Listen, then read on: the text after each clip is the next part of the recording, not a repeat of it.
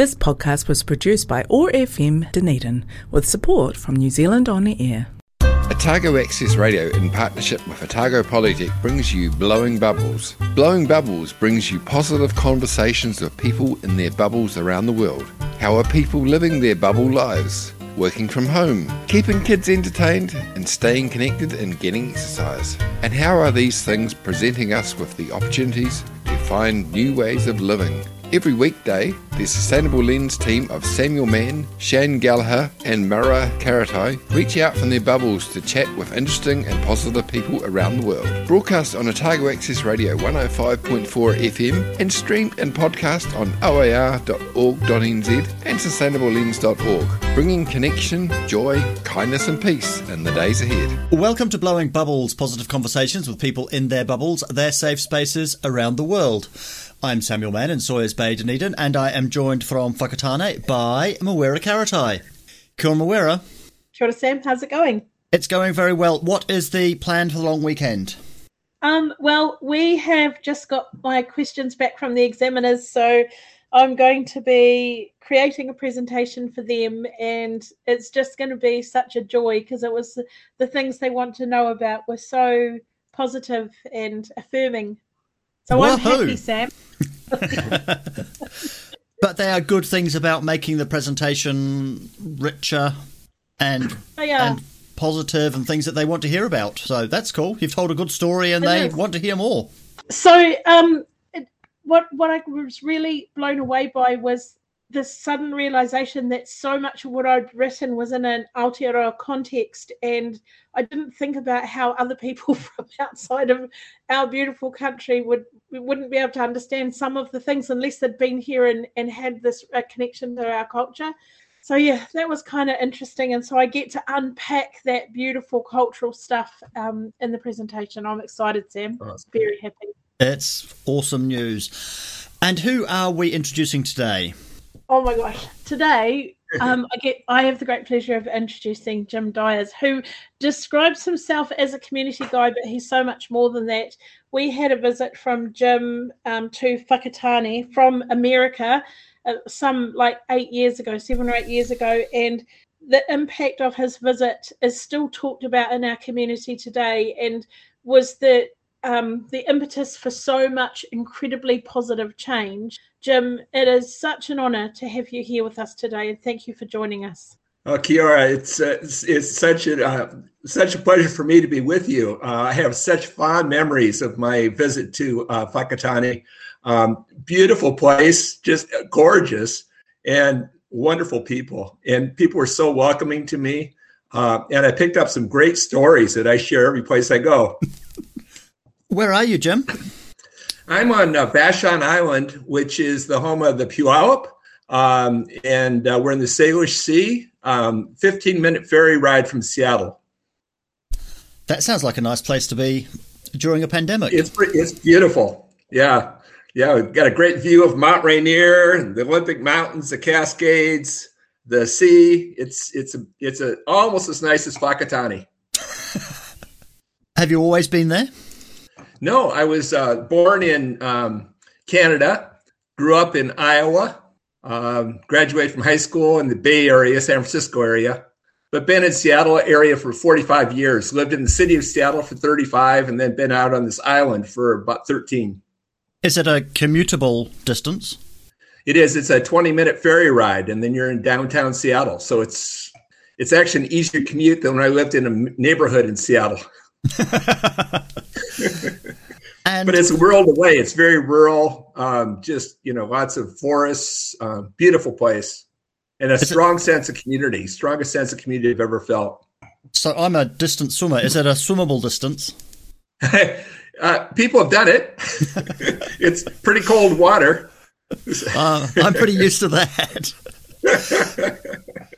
So we've been asking, so in New Zealand, I don't know if you know, we've been calling the people's safe spaces, their small connections, their bubbles. That's why the show's called Blowing Bubbles. So we've been asking people how their bubble life was. So how's your bubble life been? You know, I love that title because I have friends in the Magnolia neighborhood in Seattle who have organized their block, and every week they have an event called Bubbles, Bubbly, and buses. And they get together and they drink bubbly while they blow bubbles. And they thank all the bus drivers for their work. And they cheer up the passengers on the bus. And they've been doing this every week through the pandemic. And that's kind of been my experience. The pandemic's been tough. I have family members who have had COVID. I have friends that I've lost to COVID. I've had to do all my work remotely. But the upside is I've never spent more time in my own neighborhood. I've never felt more connected to community than I do now. And I've never appreciated community like I do now, because it's community that has gotten me through this pandemic. I tell you, we're on this island where there is no local government. People watch out for each other. We organized at the block level to do mutual support, so we know who needs help. People brought them whatever they needed, food, toilet paper, company, childcare, neighbors watching after neighbors. Really powerful.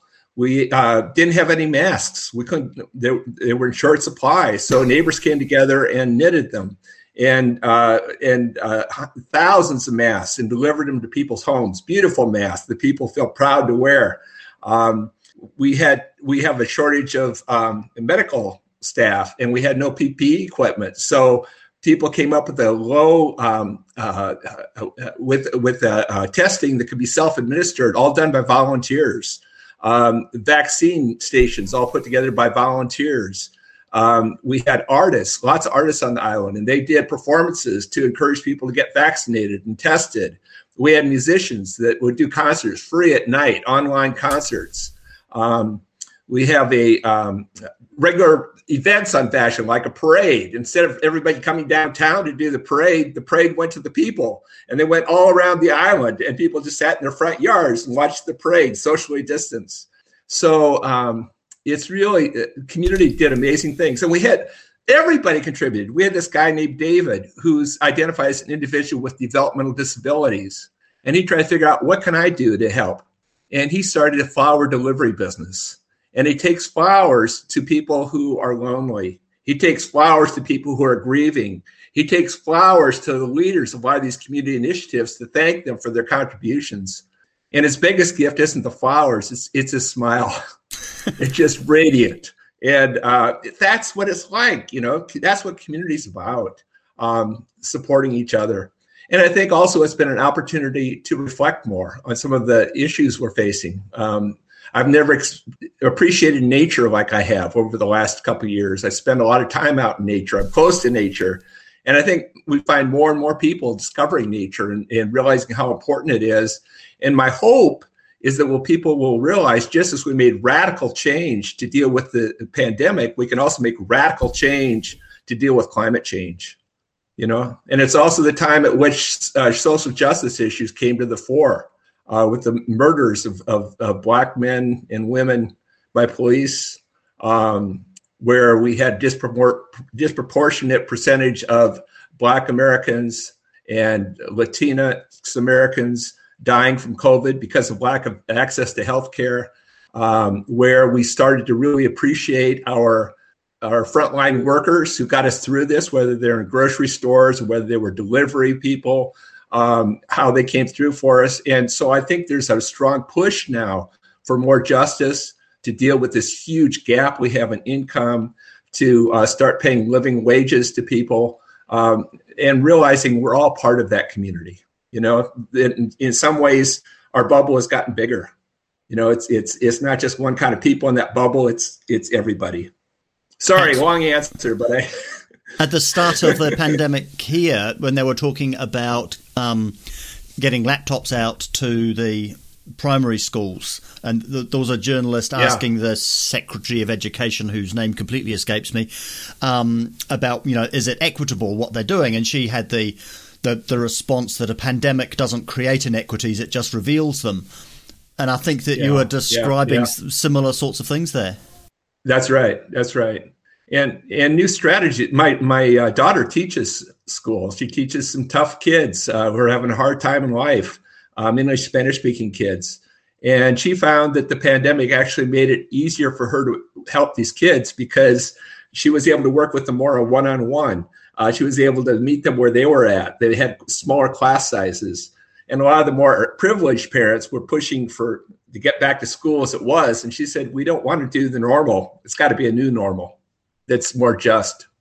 Let's take the first of your music choices. Let's have Youngbloods Get Together. Why this one? Oh, Youngbloods. Well, it's something I'm increasingly passionate about, which is community in itself isn't necessarily a good. We have communities of white racists we call Nazis, and we have communities we call gangs. And I think community is only good if it's inclusive, if it brings different people together, people with different perspectives. And I think over time, our communities have become defined too much by one kind of people. It's a community of interest. It's a community of identity. So we get people with all the same politics coming together, people with all the same culture coming together, people with the same age coming together, people with the same religion coming together. And it's the same politics coming together. And I think it's hugely problematic. We're just having, particularly in America, just huge issues around our democracy, about the increasing polarization between people. And one of the reasons I'm so passionate about sort of place-based communities, about local, is because at the local level, you have differences. You have people from different cultures, different incomes, different politics, different religions, different ages, different sexual orientations, all living in the same place. And if you can cut across those differences and identify as one community, as a neighborhood or as a town, you start getting rid of those differences. So this whole thing about coming together and what we need is love isn't a trite thing. I think it is the most important thing we can do right now is come together across our differences and love one another right now. Love is but a song we sing, feels the way we die.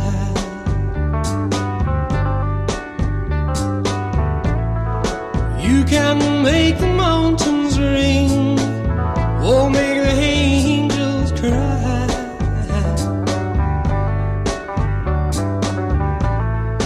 Though the bird is on the wing, and you may not know why. Come on, people now, smile on your brother, everybody get together, try to love one another right now.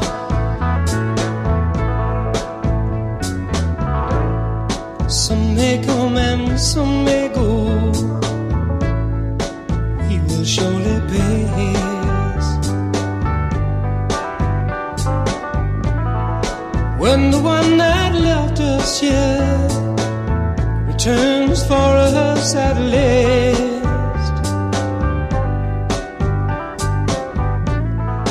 we are but a moment's sunlight fading in the grass.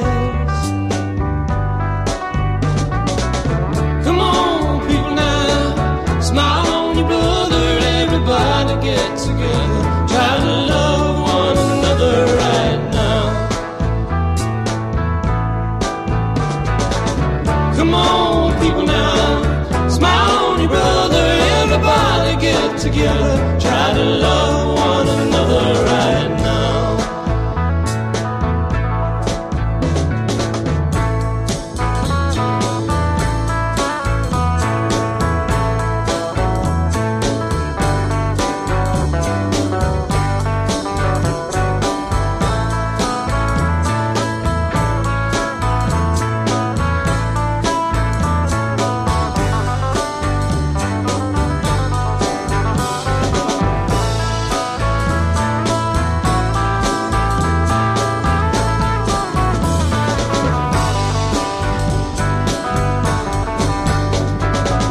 Come on, people now, smile on your brother, everybody get together, try to love one another right now.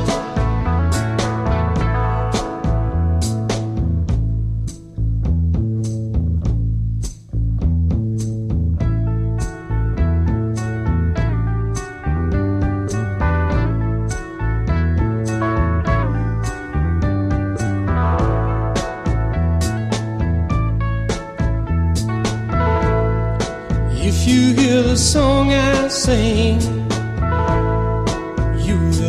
stain. Listen. You hold the key to love and fear, all in your trembling hand.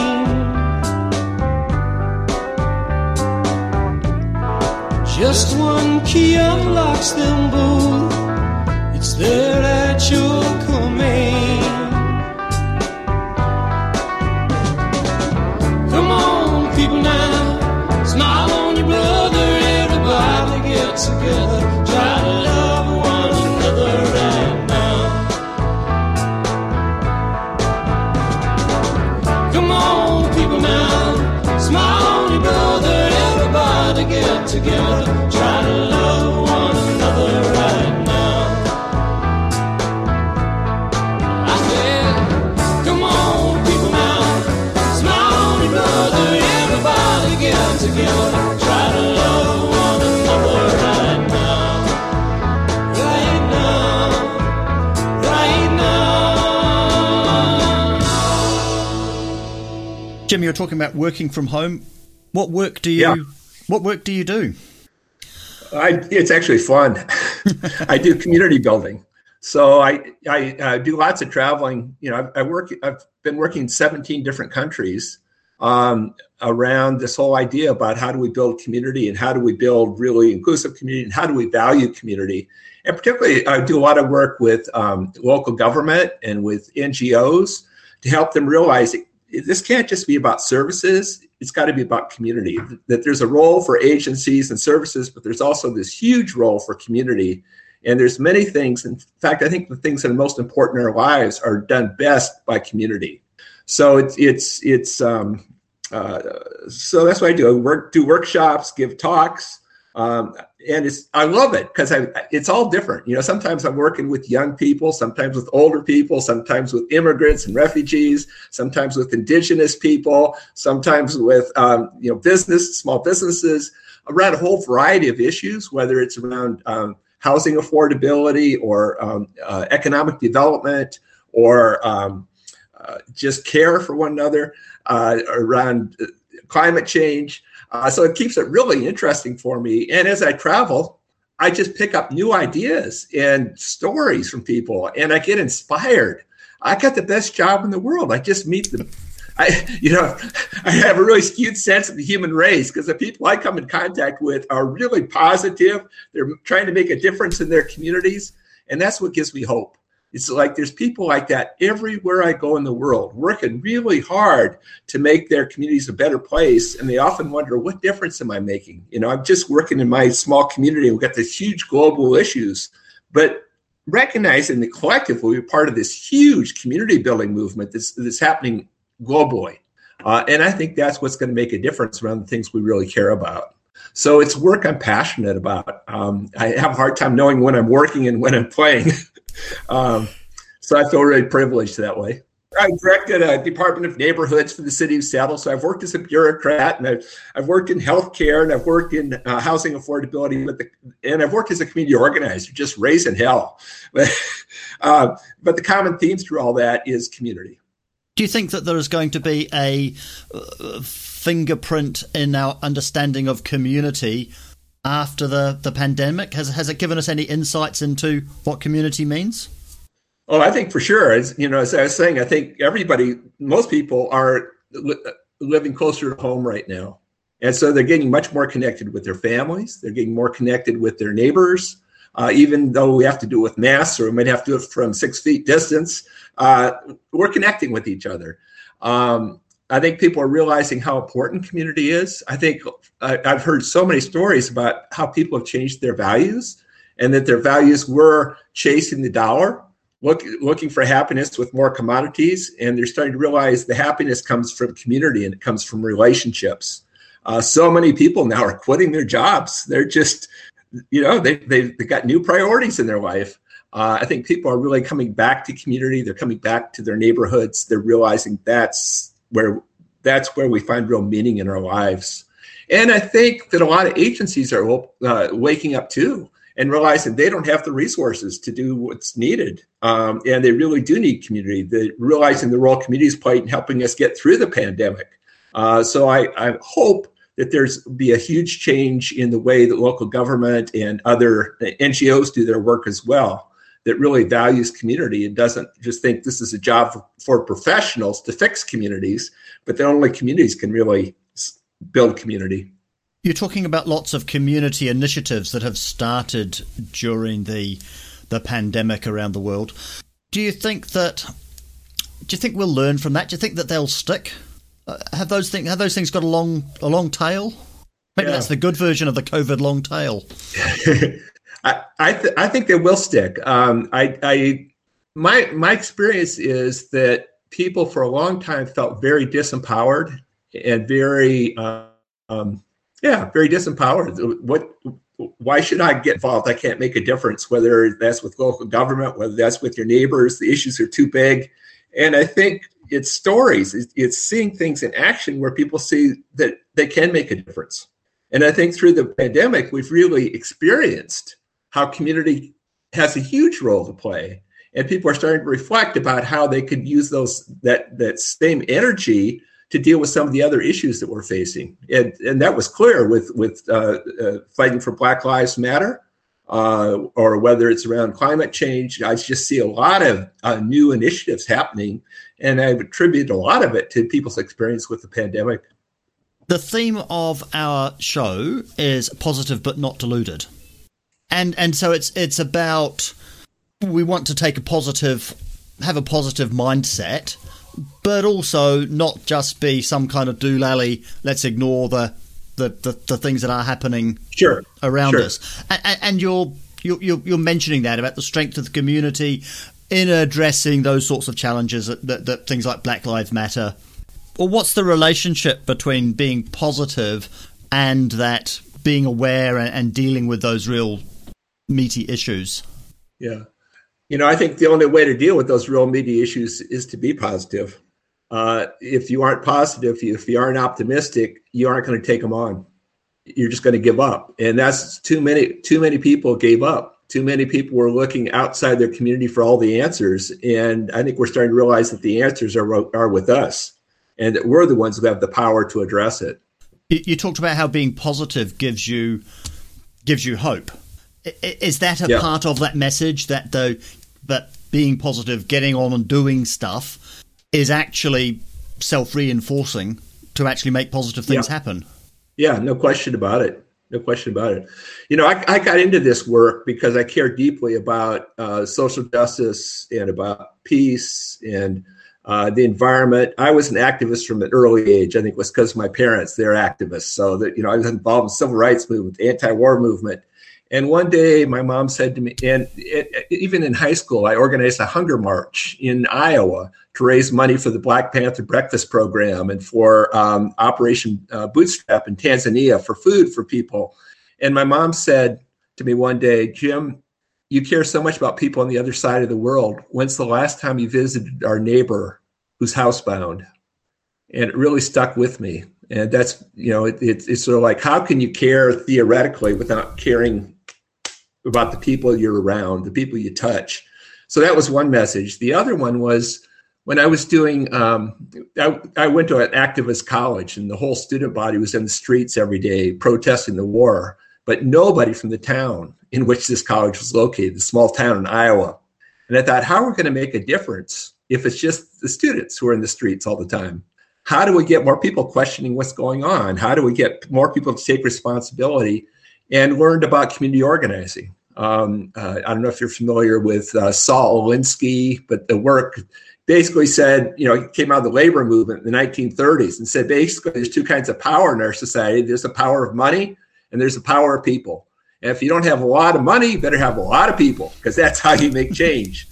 And his whole rap was, you need to start local. You need to start where people are at.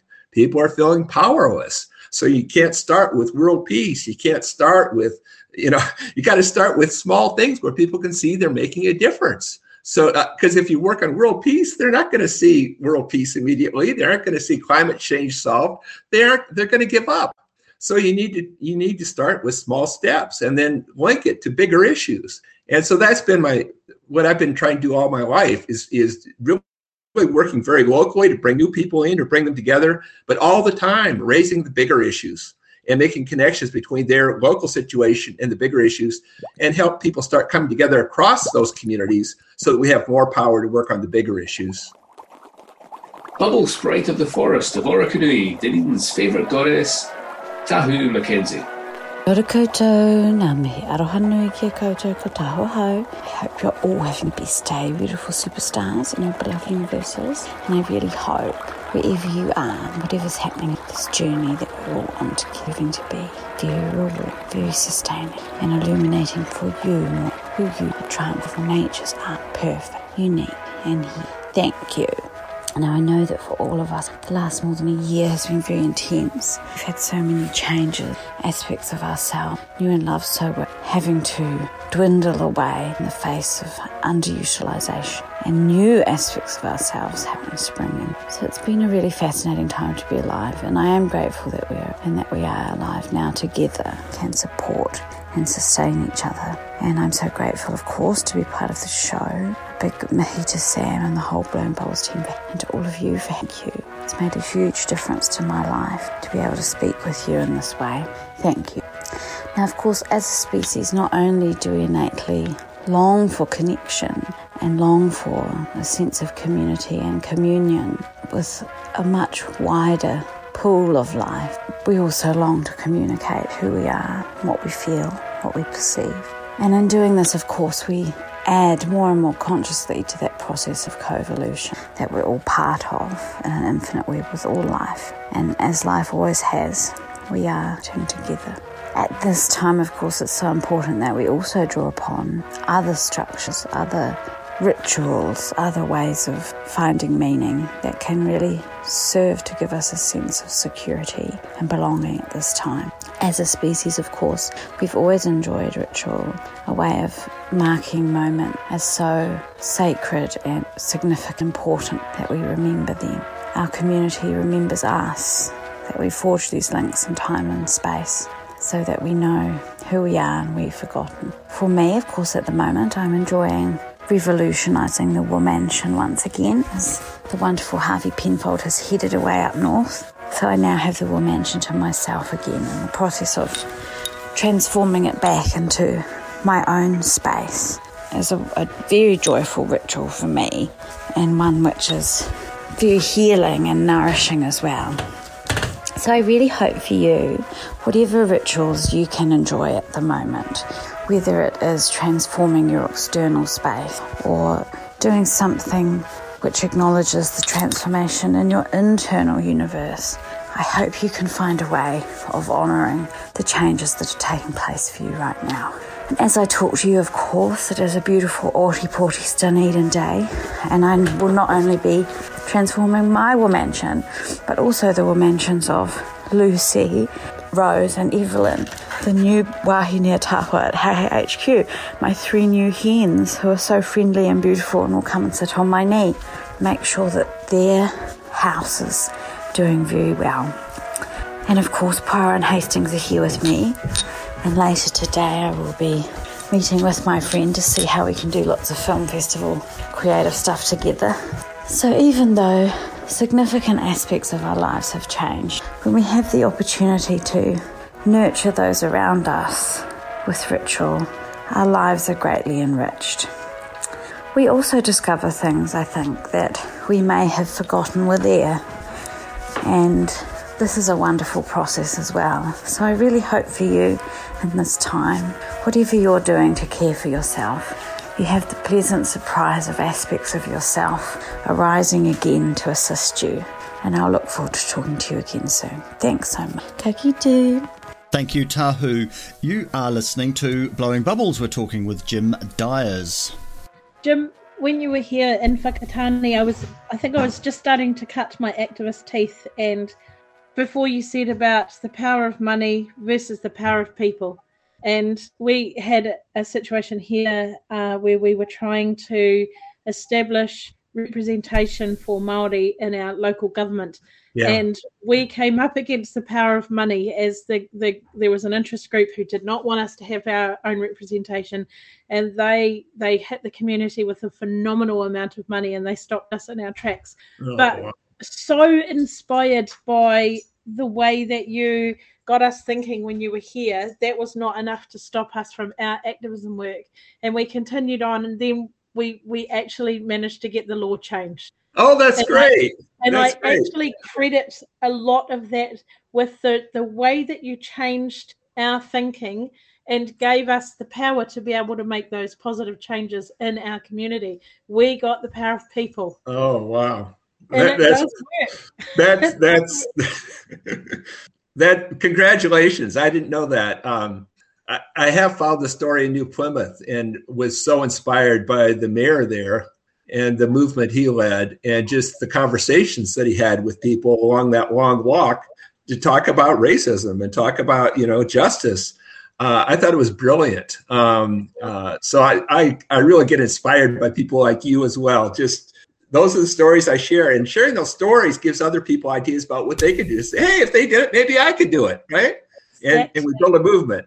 And one of the stories I got really inspired by was that center that you have there in Whakatāne. I don't know how you pronounce it. Whakatāne. Yeah. I was just blown away. I go there, and it's this, as I remember, it was kind of in an industrial setting. And but the way it's a center for people, as I remember, with developmental disabilities and people with addiction issues and mental health issues. But instead of focusing on their issues, they focused on their strengths and their gifts.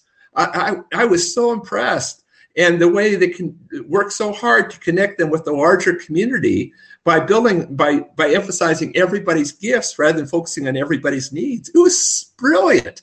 A cafe where they're serving the local workers. So building relationships with them. When I was there, they were dedicating that.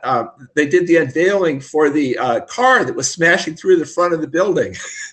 The local workers had worked with people in the center to build that car, and it was such a cool project. And I saw these micro enterprises where people with disabilities were doing really creative projects. Like one guy developed a pet casket business to build caskets for pets. There was a woman I remember who knitted baby clothes, and she and was selling those. And I just found out my daughter was pregnant, so I bought her a whole bunch of her baby clothes. And they had a time bank where people were, who were identified as people with disabilities were sharing their skills and gifts with the larger community, and then in turn getting what they needed from other community members. There was educational programs that were led by everybody, including people who thought they had no education, who really knew their culture or really knew how to, do good gardening or knew, that was a story that really, really stuck with me. It was an example of what I'm talking about. How do we build really inclusive communities and recognize everybody's got needs and everybody's got gifts, and communities all about recognizing each other's, supporting each other's needs with each other's gifts. But in our society over time, we've created two classes of people. We got the people with the gifts, we got the people with the needs. And so we got volunteers and clients, we got different classes, and you can't build community. That's how you build services. And in many ways, the places with the strongest community are the places with the fewest agencies trying to help community. It's interesting. Just now, as you were talking, I just had the sudden thought that you're talking about Pōwhakaaro, which I just take it for granted. It's this incredible place in our community. They do amazing things. And as you say, the focus is on what is your positive, not what's your negative. And then I suddenly thought of all of our kids in high schools in Aotearoa who will shortly be taking their exams for what we call NCEA, which is their final years of high school. Uh-huh. And that is entirely focused on what they don't know, because it's not a celebration of what they do know. It's like, oh, you don't know that? Big problem, you fail, you're a loser. Yeah. That really negative approach to education, we actually need to give that space to our kids as well, eh? Yeah, no, it just, most of our population, we've labeled by what they don't have. Yeah. We label people as homeless because they don't have homes. We label people as poor because they don't have money. We label people as at-risk youth. We label people as, just non-English speaking. We label people just one after the other that always focuses on what they're missing rather than focusing on their gifts. And focusing on gifts is the basis for community. And then we wonder why all those people aren't active in our communities, because we've defined them out of community. We define them as clients rather than as fellow citizens. And and each of those labels that we put on people is almost an accusation, isn't it? Yeah, that's right. That's right. Yep. Yeah. Yeah, there's this great project in Ames, Iowa that was called Beyond Welfare. And they recognized that everybody had poverty in their lives. And for some people, poverty is a lack of money. And for other people, poverty is a lack of meaning in relationships. And they found that often the people with the most money had the least meaning and the fewest relationships. So they bring people together across class to help each other with their poverty. It's like everybody's got something to offer. We need everybody in community. You were talking about positive stories. How do we get more cut through with those strength-based stories? It's too easy for the deficit-based stories to fill our airwaves. Have you got any tricks for getting that story through? I think the trick is having people like you who have the means to get the stories out to the people. So it's about, and I think a lot of that is local media. It's the neighborhood newspapers, it's the local radio stations. The major media always focuses on the problems. They're focusing on the crime and all that, and so people are living behind closed doors. It's about how do we get those stories out. Lots of different ideas people have used. Sometimes they create websites of positive stories. I know there was a place in Ireland that was trying to create 1,000 inspiring stories and get those on the website. I was in Singapore, and they have the Stories on Wheels. It's a van that comes into your neighborhood, and you get on there and record a short video about good neighbors. And then that van goes to the next neighborhood and plays your story. Now they have thousands of recorded stories. I was in another place where they have a theater in their town, and they create videos on cool stories from the communities that have done over the past year that people don't know about. They saw this really cool thing happen in the neighborhood, but they didn't know where it came from. So the people who help create these stories get brought to the theater in a limousine, and they get out on the red carpet. And they walk in, and everybody's clapping for them. And then they show their videos on the big screen, and they get their Oscars, and everybody there gets inspired, right? It's those stories that kind of give people a sense, hey, if they did it, maybe I can do it. Or give them an idea, hey, they did this here, maybe we could do that. Stories are powerful. We just need to get more of those out. We do a regular idea fair where people have booths and they just set up displays about the community garden they built, or a cool art project they did, or young people who led an initiative to deal with homophobia. And they're there, and the people who did those projects are sitting right there. So you go around from station to station and learn about their projects and meet the people who did it and get mentored to do a similar project yourself. So there's lots of ways to do it. Just mainly takes a will. Let's squeeze in the second of your music choices. Let's have Patti Smith, People Have the Power. Why this one? Oh, man, that's what it's all about. It's like the first thing is bringing people together. And then it's about when people come together to recognize the incredible power we have. If you think about it, community is the key to everything we care most deeply about. It's the key to care. Agencies can provide services, but only communities can provide unconditional care 24/7. It's the key to safety and crime prevention. Police can enforce laws, but only communities can prevent crime. We spend way too many resources lining up the ambulances at the bottom of the cliff when community's job is to build the fence at the top. Community is the key to the disaster recovery. Leanne Delzell, mayor of Christchurch, told me the number one lesson they learned: yes, it's important to have the plans, but there's nothing more important than knowing your neighbors.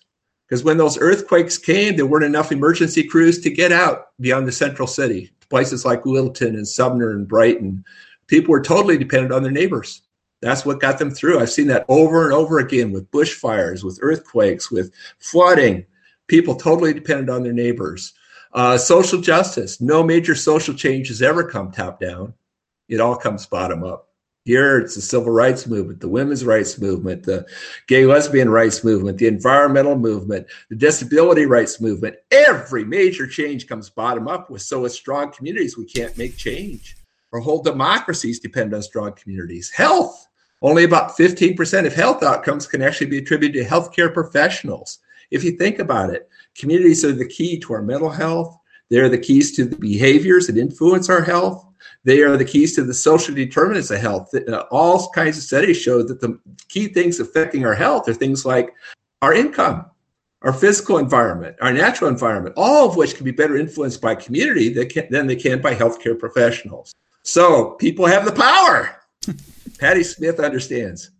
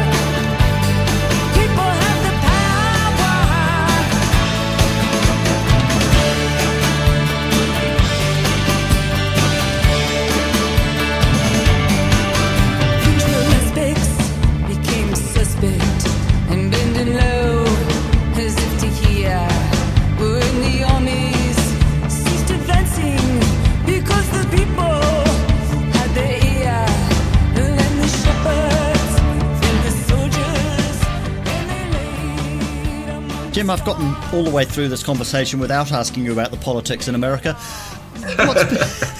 What's been the effect on communities of the polarizing of the communication? You know, when you talk about that, we really are in a bubble. We have huge bubbles in America. When Donald Trump was running for office the first time, I thought, no way he's going to be elected. I don't know anybody who's voting for him. And it turned out that 4% of the people on my island voted for Donald Trump. But I know other communities where 96% of the people voted for Donald Trump. And that's kind of the way we become very polarized. It tends to be more the rural South areas that have become very conservative and the urban areas that are more progressive. There was an interesting thing done just after the election when Trump was elected, where a newspaper in Seattle took a busload of Seattle voters to rural Oregon, to the closest town they could find that voted exactly the opposite of how we voted in Seattle. And instead of starting with the politicians and the politics, they started by having a conversation about values, started having a conversation about priorities, and it was amazing how much they agreed on. I think one of the reasons we become so polarized is people are feeling desperate. People are working harder and harder and not seeing themselves get ahead. They're not feeling listened to by politicians, whether they're Democrats or Republicans. And so I think it really does come back to how do we connect in community and start having those discussions again, like we had with the people in Oregon, but do it on a regular basis. I mean, just that's how we live, right? On those diverse communities. You're talking about returning to going to a new normal. Do you think it is a business as usual new normal we're going back to, or is it something different? Well, new normal is not business as usual. It's about doing something very different. It's about coming back to community again, about recognizing, as I said, the power of relationships over the power of money. It's about remembering how great it's been to have quiet skies and thinking about how can we do our work differently. Maybe we do more of this on Zoom and do more of it remotely so that we aren't always in our cars driving everywhere.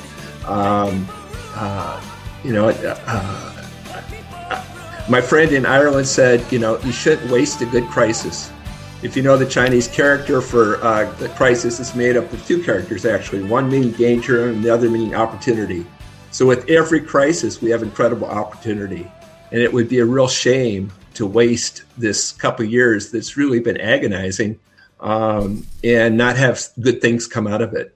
And I'm hopeful that good will come out of it, because there was a lot of good that helped us get through this. So what lessons do you think we can take from how we've responded to the pandemic for those bigger sorts of questions that you've been talking about, climate change, social justice, and so on? Well, the first one is just the key one, which is let's get back to community. We've had an incredible breakdown of community everywhere I go, where we have fewer and fewer people in the traditional associations, fewer and fewer families eating dinner together, looking more and more outside our community for all the answers. So the first one is just remember the experience we've had in the pandemic and how we really were in this all together. It's like if one person gets sick or one can't, they aren't isolated. It affects us all. We're all in this together, and we're only going to get out of it by being together. So I think that's the first lesson.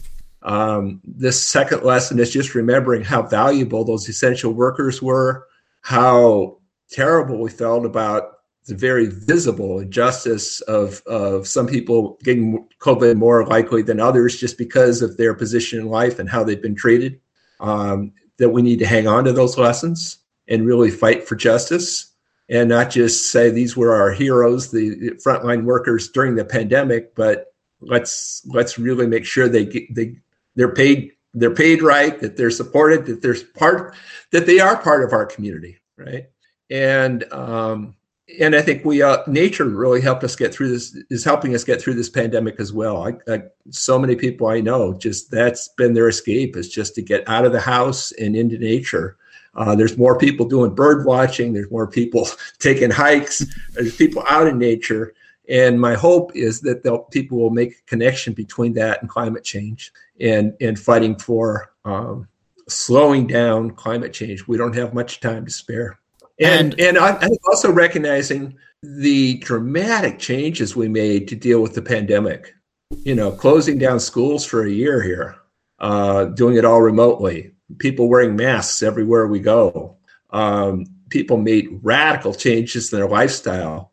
And if we can do it in order to save some lives from the pandemic, it seems like we can also do it to save everybody from climate change. But it's going to take drastic action.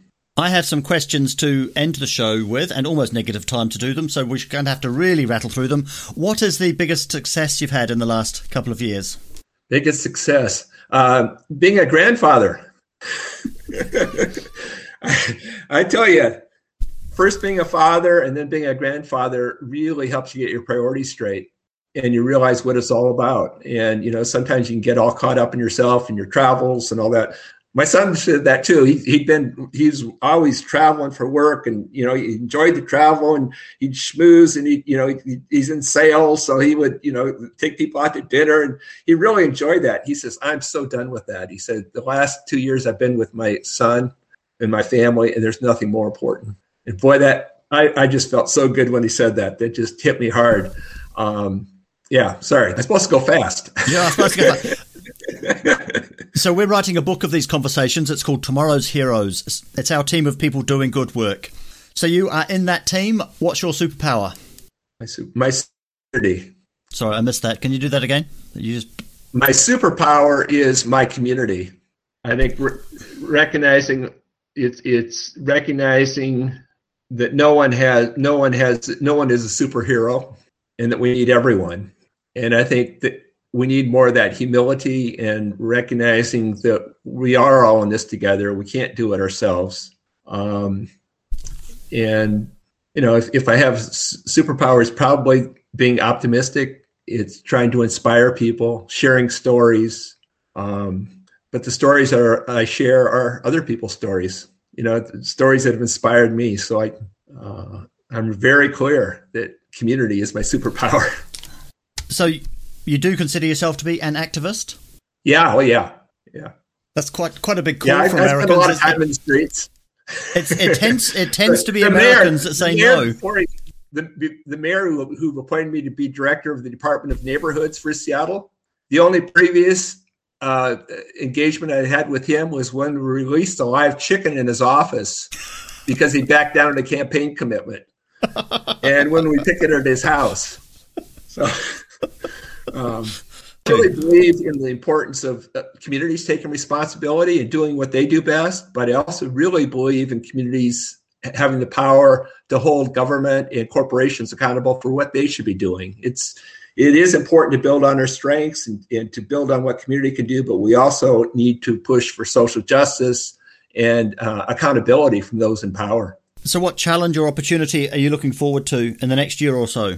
Well, I am looking forward to getting out of my office and reconnecting with some of my friends around the world in person. I'm looking forward. I'll be doing a lot more in my own community. I've done a lot over the last couple of years, and that's been really fun to actually roll up my sleeves and do what I talk about, building up a community council here, working on lots of local issues in my community and local projects. So I'm looking forward to doing more of that. And I'm really looking forward to doing a lot more of this in person. That's what I'm really excited about. I really hate this Zoom stuff. I just did a keynote for a international conference based in Perth, and I did another one in Sydney, and there were hundreds of people in the room, and I had to talk for an hour, a keynote, and I couldn't see a person. And it's the scariest thing I've ever done in my life. It's like you have no idea if they're falling asleep, walking out on you. On ice cream. I thrive on people. It's like people's energy. If they're falling asleep, I try to wake them up. If they're looking puzzled, I try to explain things. I hate doing things, impersonally. So I'm really looking forward to reconnecting. And lastly, do you have any advice for our listeners? The advice. My main advice would be to reflect on your own, on yourself and your community. What is your community? How inclusive is your community? Do you know your neighbors? Do you focus on everybody's gifts? When have you experienced community at its best? And what can you learn from that to take into the future?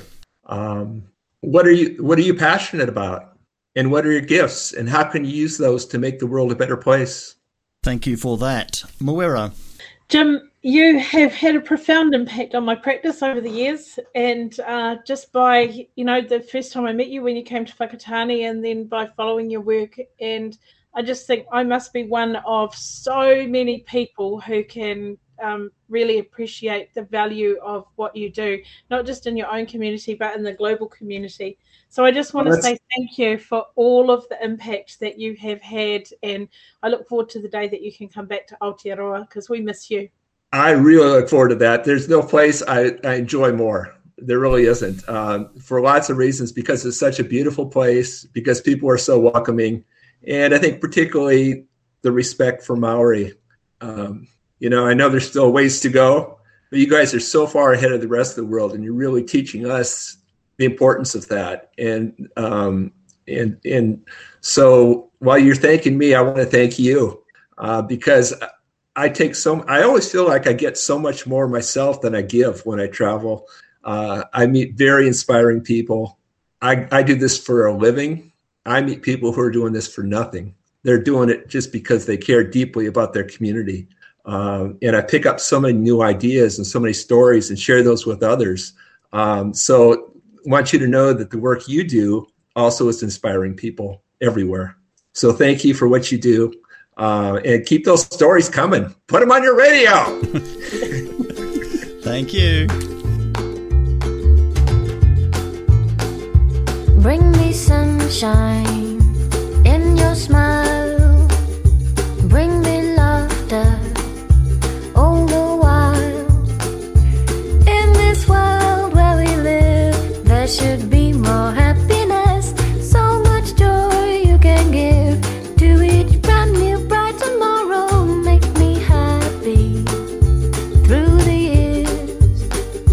Never bring me any tears. Let your arms be as warm as You've been the listening to sun Blowing from Bubbles, above. positive conversations with people in their bubbles, their safe spaces around the world. Brought to you by the Sustainable Lens team, which is brought to you by Otago Polytechnic. We are broadcast on Otago Access Radio every weekday afternoon at 3 and streamed and podcast on oar.org.nz. You can find us on Facebook and subscribe wherever you get your podcasts. We had a contribution today from Tahu Mackenzie. This is Sophie Madeline, Bring Me Sunshine. I'm Samuel Mann in Sawyers Bay, Dunedin, with Mawera Karetai in Whakatāne, and we've been joined from Vashon Island near Seattle by Jim Diers. That was Blowing Bubbles. We hope you enjoyed the show. Bring me fun, bring me sunshine, bring me love. Bring me fun, bring me sunshine, bring me love.